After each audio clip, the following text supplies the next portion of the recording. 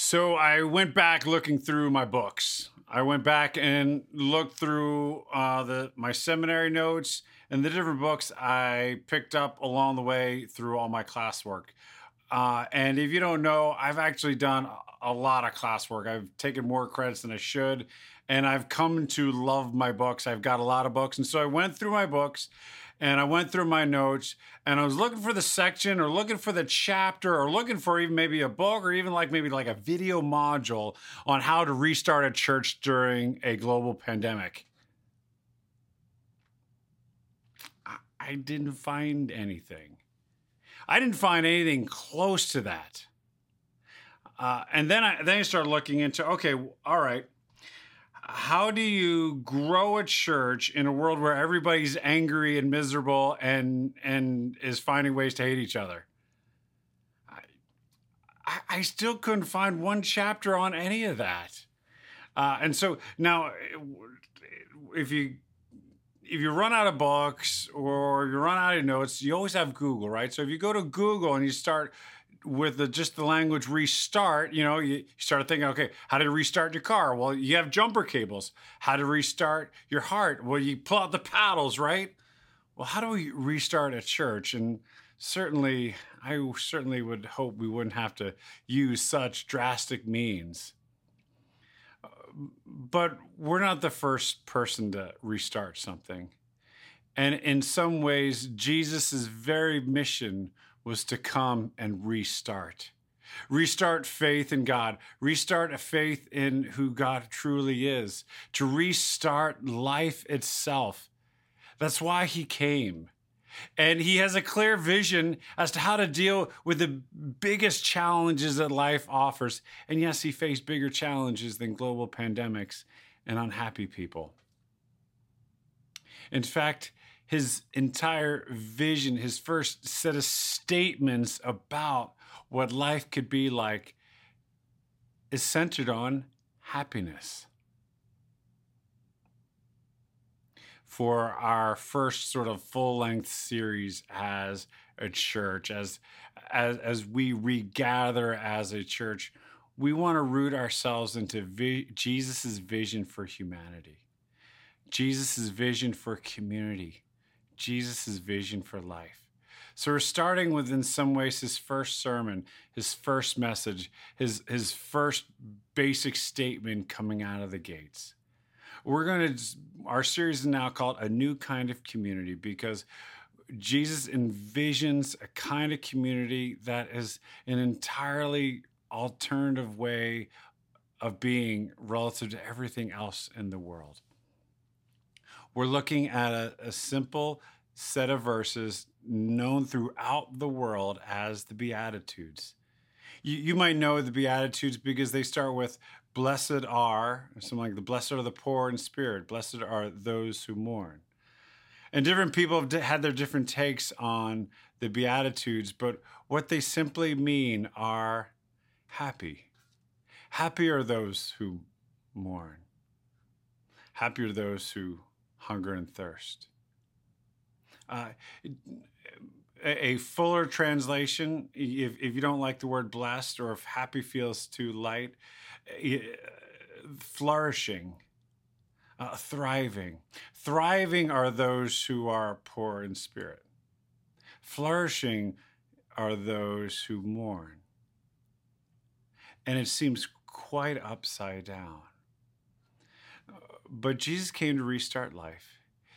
And he came to envision a community. He didn't say all the individuals who follow me will be happy if they do these things. It's not what it's about. He's going to cast a vision for what a community ought to be.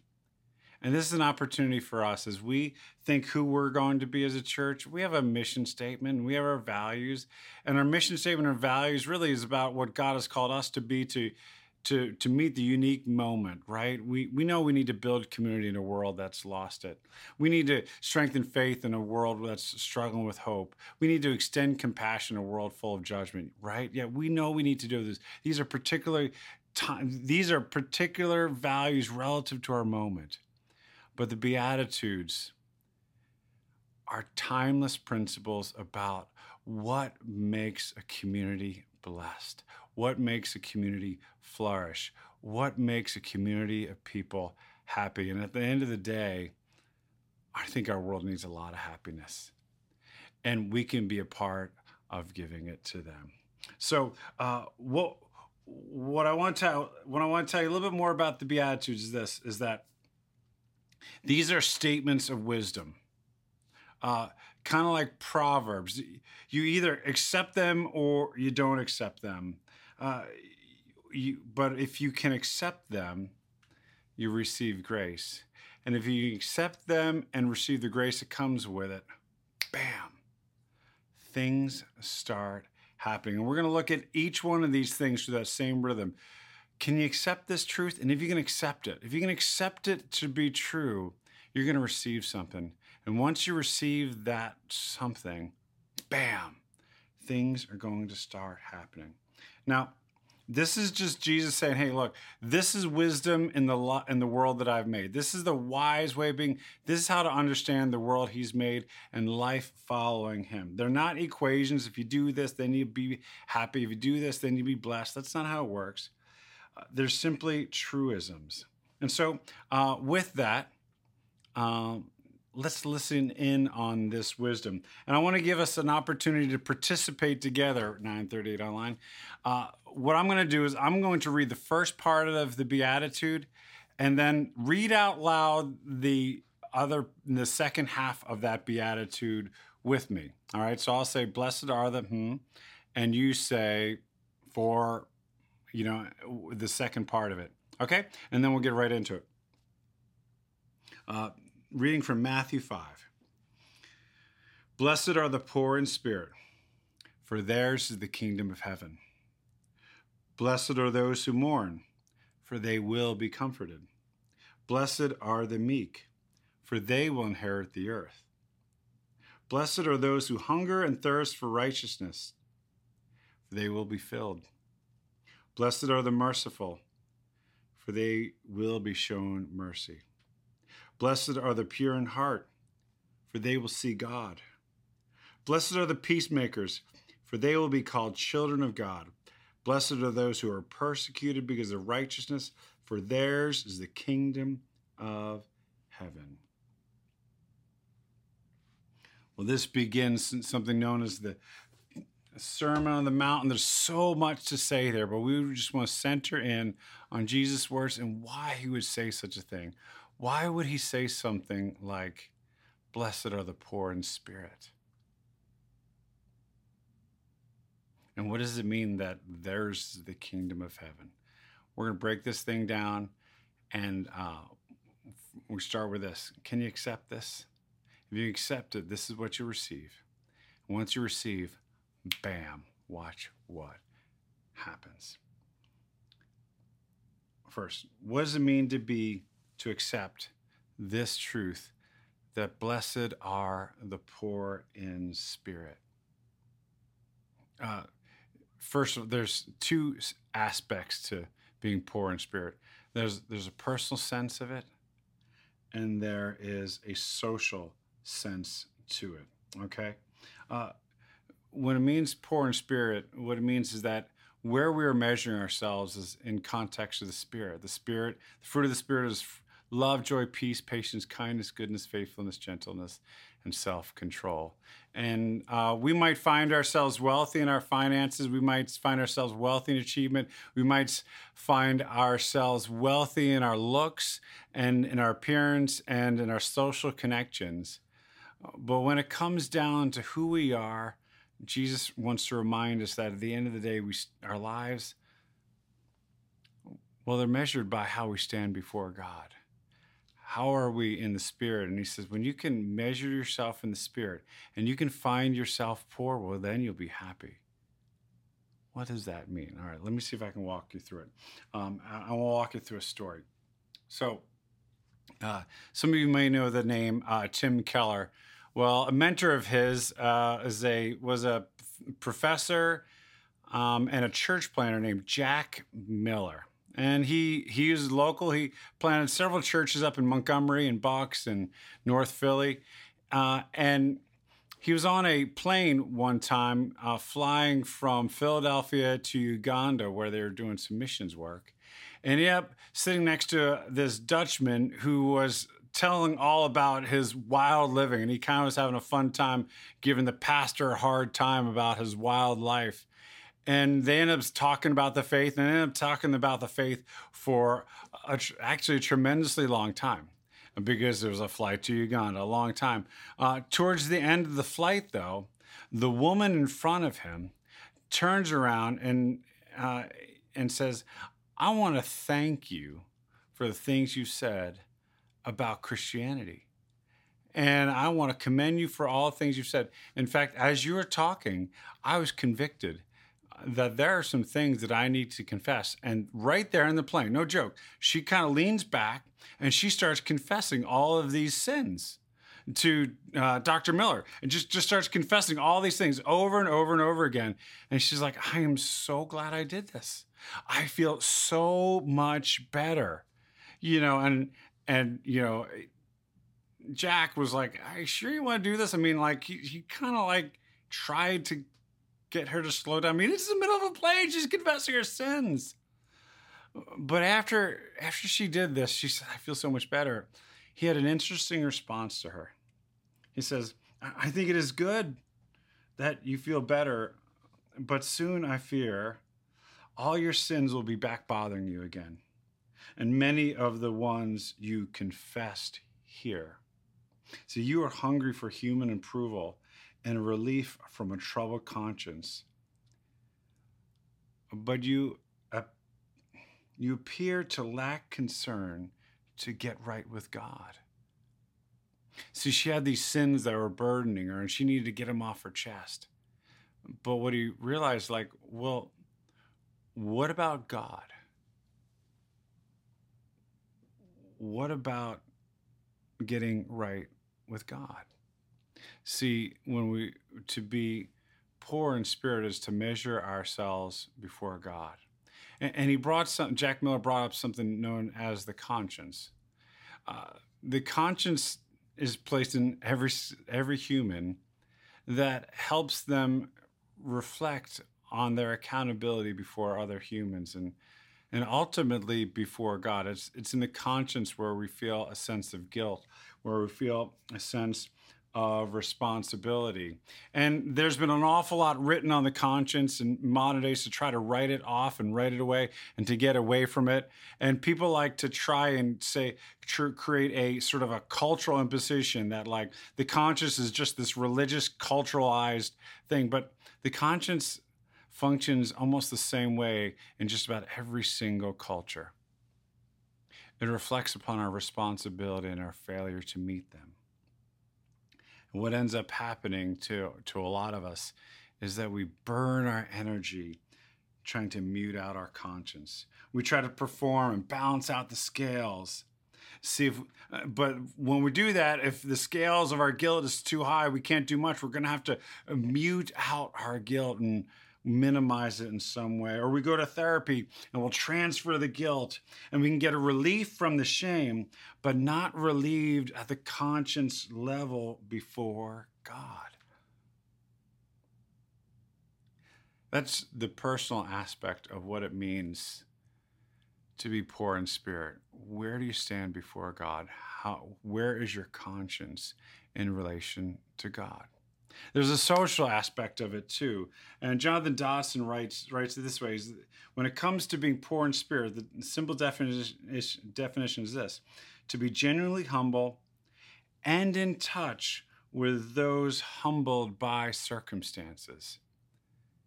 Because we do not just function as individuals before God. We're individuals before God and yet related to all humanity. And when you're poor in spirit, you have a sense where you connect with others who also have been humbled by circumstances in this life. He continues on, he says, the poor in spirit do not isolate themselves from those in need, nor do they elevate themselves as needy or broken. They are, in a sense, selfless. They renounce the status obtained through success and serve those who lack what they have. They give what they have, finances, wisdom, affection, encouragement, and service. They are generous because, as Jesus said, theirs is the kingdom of heaven. Being poor in spirit is to be rightly related to God in some way and rightly related to others. As you're trying on the idea to accept the blessed are those who are poor in spirit, try this one more. Try accepting this. We will all stand before God and give an account of our life. When he says we're poor in spirit, it means, where do you stand before God? This is something that everyone knows, but we try to ignore it. It's kind of like driving. I don't know if you've experienced, those speed monitors, right? You're driving down the road, and it might be like a wide road or it's a downhill, but the police recognize that this is a place where people speed off, and so what they do is they just tell you how fast you're going. And there's different levels to this, right? The first thing they do is they tell you, okay, it's a 25 and you're going 42. And it just says the speed. And I find that's like, oh gosh, I need to slow down, right? But sometimes I miss that. And next thing you know, it's not just the speed limit, but it starts flashing, right? The numbers start flashing. You know we're in trouble when it's flashing, right?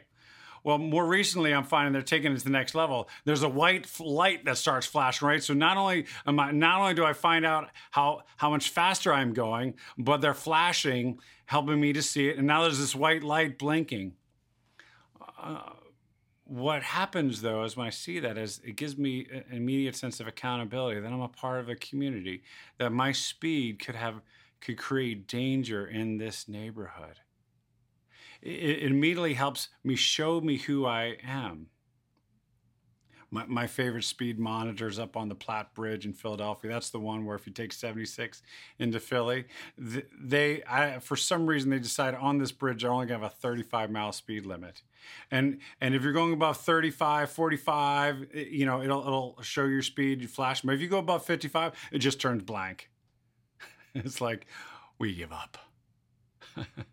These drivers are entirely unaccountable, right? And we can have the illusion that the police might not hold us accountable for our driving. But the scriptures teach us that we live our entire lives before the presence of God. Every thought, every deed, every action, every attitude, every word heard and said will be held accountable before God. The Apostle Paul says, why do you pass judgment on your brother? Or why do you despise your brother?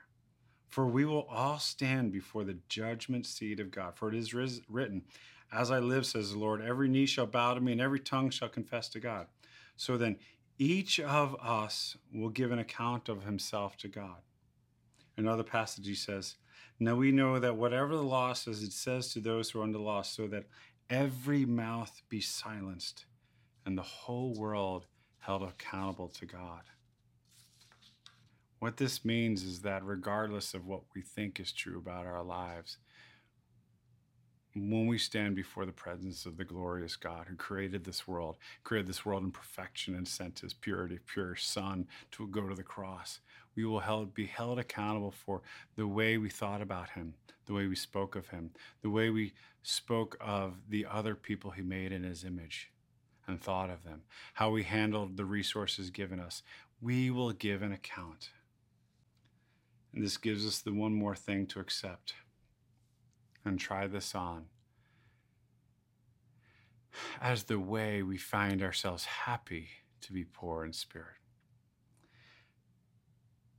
That Jesus' death for our sins is the only thing that can satisfy our conscience and can give us the humility to connect with others humbled by life's circumstances. Jack Miller continued his conversation with the woman on the plane. This is what he said to her. He said, those who seek a cleansed conscience through their efforts face a never-ending task. Whether it's through others or through your performance or through balancing the scales, you're never done that task. He says, make the completed righteousness of Christ your foundation for the assurance of your forgiveness, and you have a powerful reason for believing your sins are forgiven. The Christian faith teaches and that our sins are forgiven. And if they are, so much relief. But like, how do we know? Why would we know? This is what he says. He says, make the completed righteousness of Christ, what he has done in his perfect life and his perfect death on our behalf. And that's the foundation for your assurance of your forgiveness, not your feelings, not what other people say, not your sincerity, not even your good actions, not your worthiness. Make what he has done already for you. And what you have is you have a firm foundation. You have a reason to believe that he would forgive you. That reason happens to be that God is perfectly satisfied with Christ's sacrifice of his own blood. It is only the blood of Christ that cleanses the conscience. Because God has held Jesus accountable for everything that he would ever hold against us. Because the cross is satisfying all the wrath of God against the sin committed by his children. Because Jesus is completely held accountable for your sins and my sins, we can believe that God will forgive. Why? Because Jesus has done everything it would take to pay the price for our sins. So why wouldn't he forgive? Hebrews 10 says, therefore, brothers and sisters, since we have confidence to enter the most holy place by the blood of Jesus, if Jesus has truly died for our sins, we can enter into the presence of God now. Why? Because, well, he's died for our sins. Everything has been done that would pay the price for salvation. He says, then let us draw near to God with a sincere heart and with the full assurance that faith brings, having our hearts sprinkled to cleanse us from a guilty conscience. Our conscience can be clear. Not because we did enough, not because we're sincere enough, not because others have affirmed us enough, not because we've suffered enough, but because Jesus has done enough, because he has suffered enough. He has fully accomplished everything we need. We can draw near not because of our wealth in the Spirit, but because of God's grace to cleanse our conscience and invite us into his family. When we're poor in spirit, we recognize our access doesn't come through our performance, but it comes through Jesus' performance. And relative to Jesus, in the Spirit, we are poor. If you can accept this, listen to what you then receive. There's an intellectual thing you need to accept and an emotional thing you need to accept. But if you can accept this, I want to show you what this begins to open up for you first. When we find ourselves poor in spirit, we now can begin experiencing how the kingdom of heaven is ours. You may have learned the Lord's Prayer. And at the end of the Lord's Prayer, it'll say, for yours is the kingdom and the power and the glory. So what has happened is that in history, because of Jesus' death and his resurrection and his ascension, God has handed to Jesus his kingdom, right? Well, because of Jesus, we are adopted into that family. We are brother and sister with Jesus, and then we share in his inheritance, and he shares all he has. All that Jesus has, he shares with us. Therefore, his kingdom is our kingdom.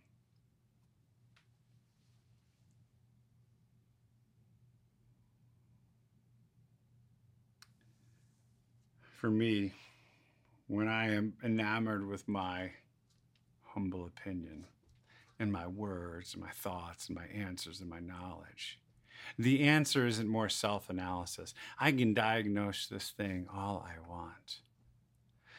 But what relieves me of this compulsion to say what I think isn't more conviction or isn't more burden on my conscience.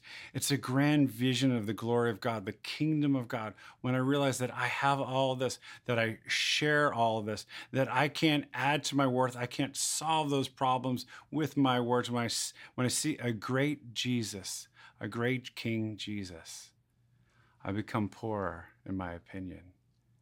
I become smaller in my opinion. I hold it less tightly.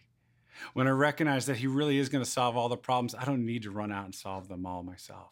When I realize that he really is in control, I don't have to grip as tight. When I realize that he can lead me, well, I then begin following. When the kingdom of heaven is ours, we have a new identity through our adoption. Like I said, we are now part of his family, and all that Jesus is ours. We're no longer a victim. Why? Because the Father has chosen us. When the kingdom of heaven is now ours, we have forgiveness.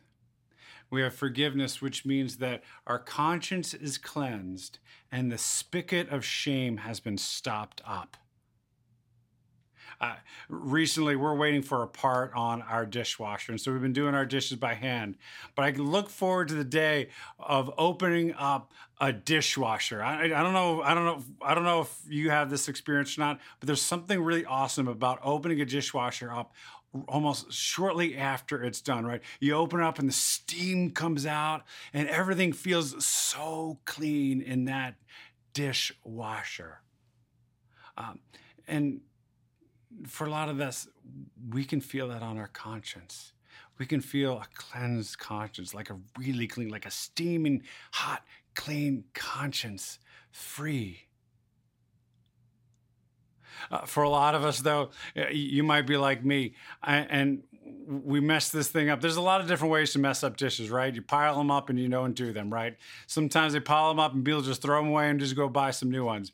The first time I was left alone with the dishes, my parents went away. And I filled up I waited all weekend. I waited all till like the night before they were going to come back the next day. I filled up the dishwasher and put the dish soap right into the dishwasher thing, closed it up, started up. And if you notice what I might have just said, something was going to go wrong, because I leave the room, I come back, and the floor's filled with water. And I look at the dishwasher and just soap's coming out of the dishwasher and it's just spreading everything everywhere. Why? Because I didn't use the dish detergent. I used the dish soap. Don't put Palmolive in the dishwasher tray, all right? I not only did this once, I did this twice because I was a teenager. Anyway, so I just filled our kitchen floor. And instead of the dishes getting cleaner, I just spread the problem all around, because these dirty dishes just spread their dirt and film all the way throughout the kitchen, right? Well, when we don't come to Christ for his forgiveness, we do all this other stuff. We do all this other stuff that just spreads the problem around. When we genuinely come to Christ and accept his forgiveness, we can genuinely have a clean conscience. We experience forgiveness and a new identity. We experience rest, because we no longer have to carry the burdens of our life. Jesus said, "Come to me, all who are weary, and I'll give you rest." And this is really hard right now, because the media is going to continue to show all the people who are doing so much better, or they're having much more interesting time, or all of the problems of this world. And they'll continue to try to activate you emotionally, try to activate you to do something. But when you come to Jesus, and when you stand before him and allow yourself to be spiritually poor, you can rest knowing that he's got it. The problems of the world, he's got it. The FOMO you feel, you will never miss out on anything with Jesus. There won't be anything that you will regret in him. You can rest. The problems of the world are not yours. And security. Because once you find yourself centered in him, you no longer have to answer to the crowds. You no longer have to get a good post. You realize that there's not one like, one heart, $1, one promotion that could add or take away your value. You are maximized before the Father. You have nothing to prove. These are the things you receive if you can accept just the sense of being poor in spirit and rich in Christ. And when you accept that and you receive this, bam, things are going to start happening in your life. Why? Because When you're poor in spirit, all of your psychological issues, I'm repeating, all of your psychological issues begin to be resolved at the cross, and their ultimate resolution will be at the cross. Now, I'm not saying there aren't going to be challenges in the beginning, but the solution for all the burdens that you carry inside, the solution for your conscience, the solution for your anxiety, the solution for your fear, the solution for all that junk that got placed upon you, the beginning of the solution is at the cross. And if you continue to follow through with the truth of the cross, its ultimate resolution is going to be in the resurrection, the final resolution of what God has begun at the cross. When you are secure, you stop solving for others. You stop solving for others. You begin living the life that God has called you to. You become more socially secure. Why? Because you don't need others. You can begin to love others. You don't need their affirmation. You can serve them and love them. When you're forgiven and you really start accepting that you're forgiven, you stop trying to cover for your guilt because you don't have it anymore.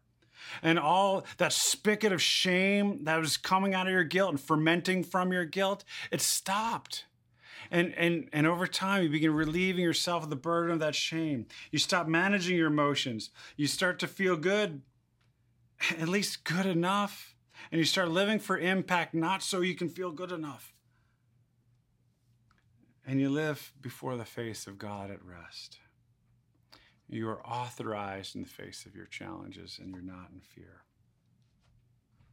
My biggest challenge to me when I consider the topic of poverty was my time in the Democratic Republic of Congo, the second poorest country in the world. There's no more backwards, upside down, awful place than you could ever imagine. Their tax rate is about 90%.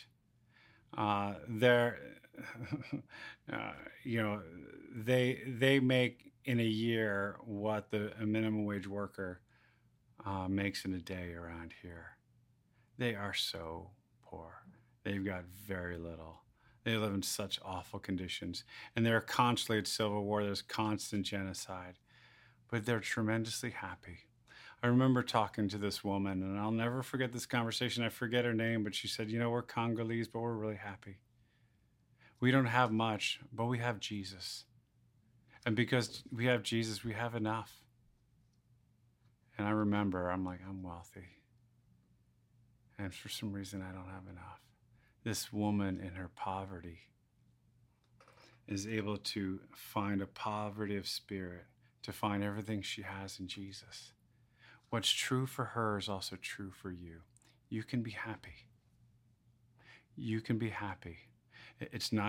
Your happiness isn't going to come from the outside. It's not going to come from the inside. It's not going to come from your success and your achievements. But the happiness that Jesus offers, the blessing that Jesus offers, the flourishing that Jesus offers is in him. And if you can accept it, blessed are the poor in spirit, for theirs is the kingdom of heaven. Father, we look to you as the Father of all comfort, as the Blessed One. And you sent your son, Jesus. And these words challenge us. They're so far from really anything we experience in this life, but could they be true? Would you give us grace to accept our sinful condition before you, to acknowledge our need of grace, and to see the glory of Jesus on the cross, the beauty of Jesus on the cross, accept his work on the cross as the full payment for our sins. God, if there's anything in us that would resist, if there's anything in us that would fight, would you relieve us of that rebellion and that resistance, that we might be at rest, that we might be secure, that we might be forgiven, that we might be fully released to accomplish all that you have called us to, in great joy and happiness.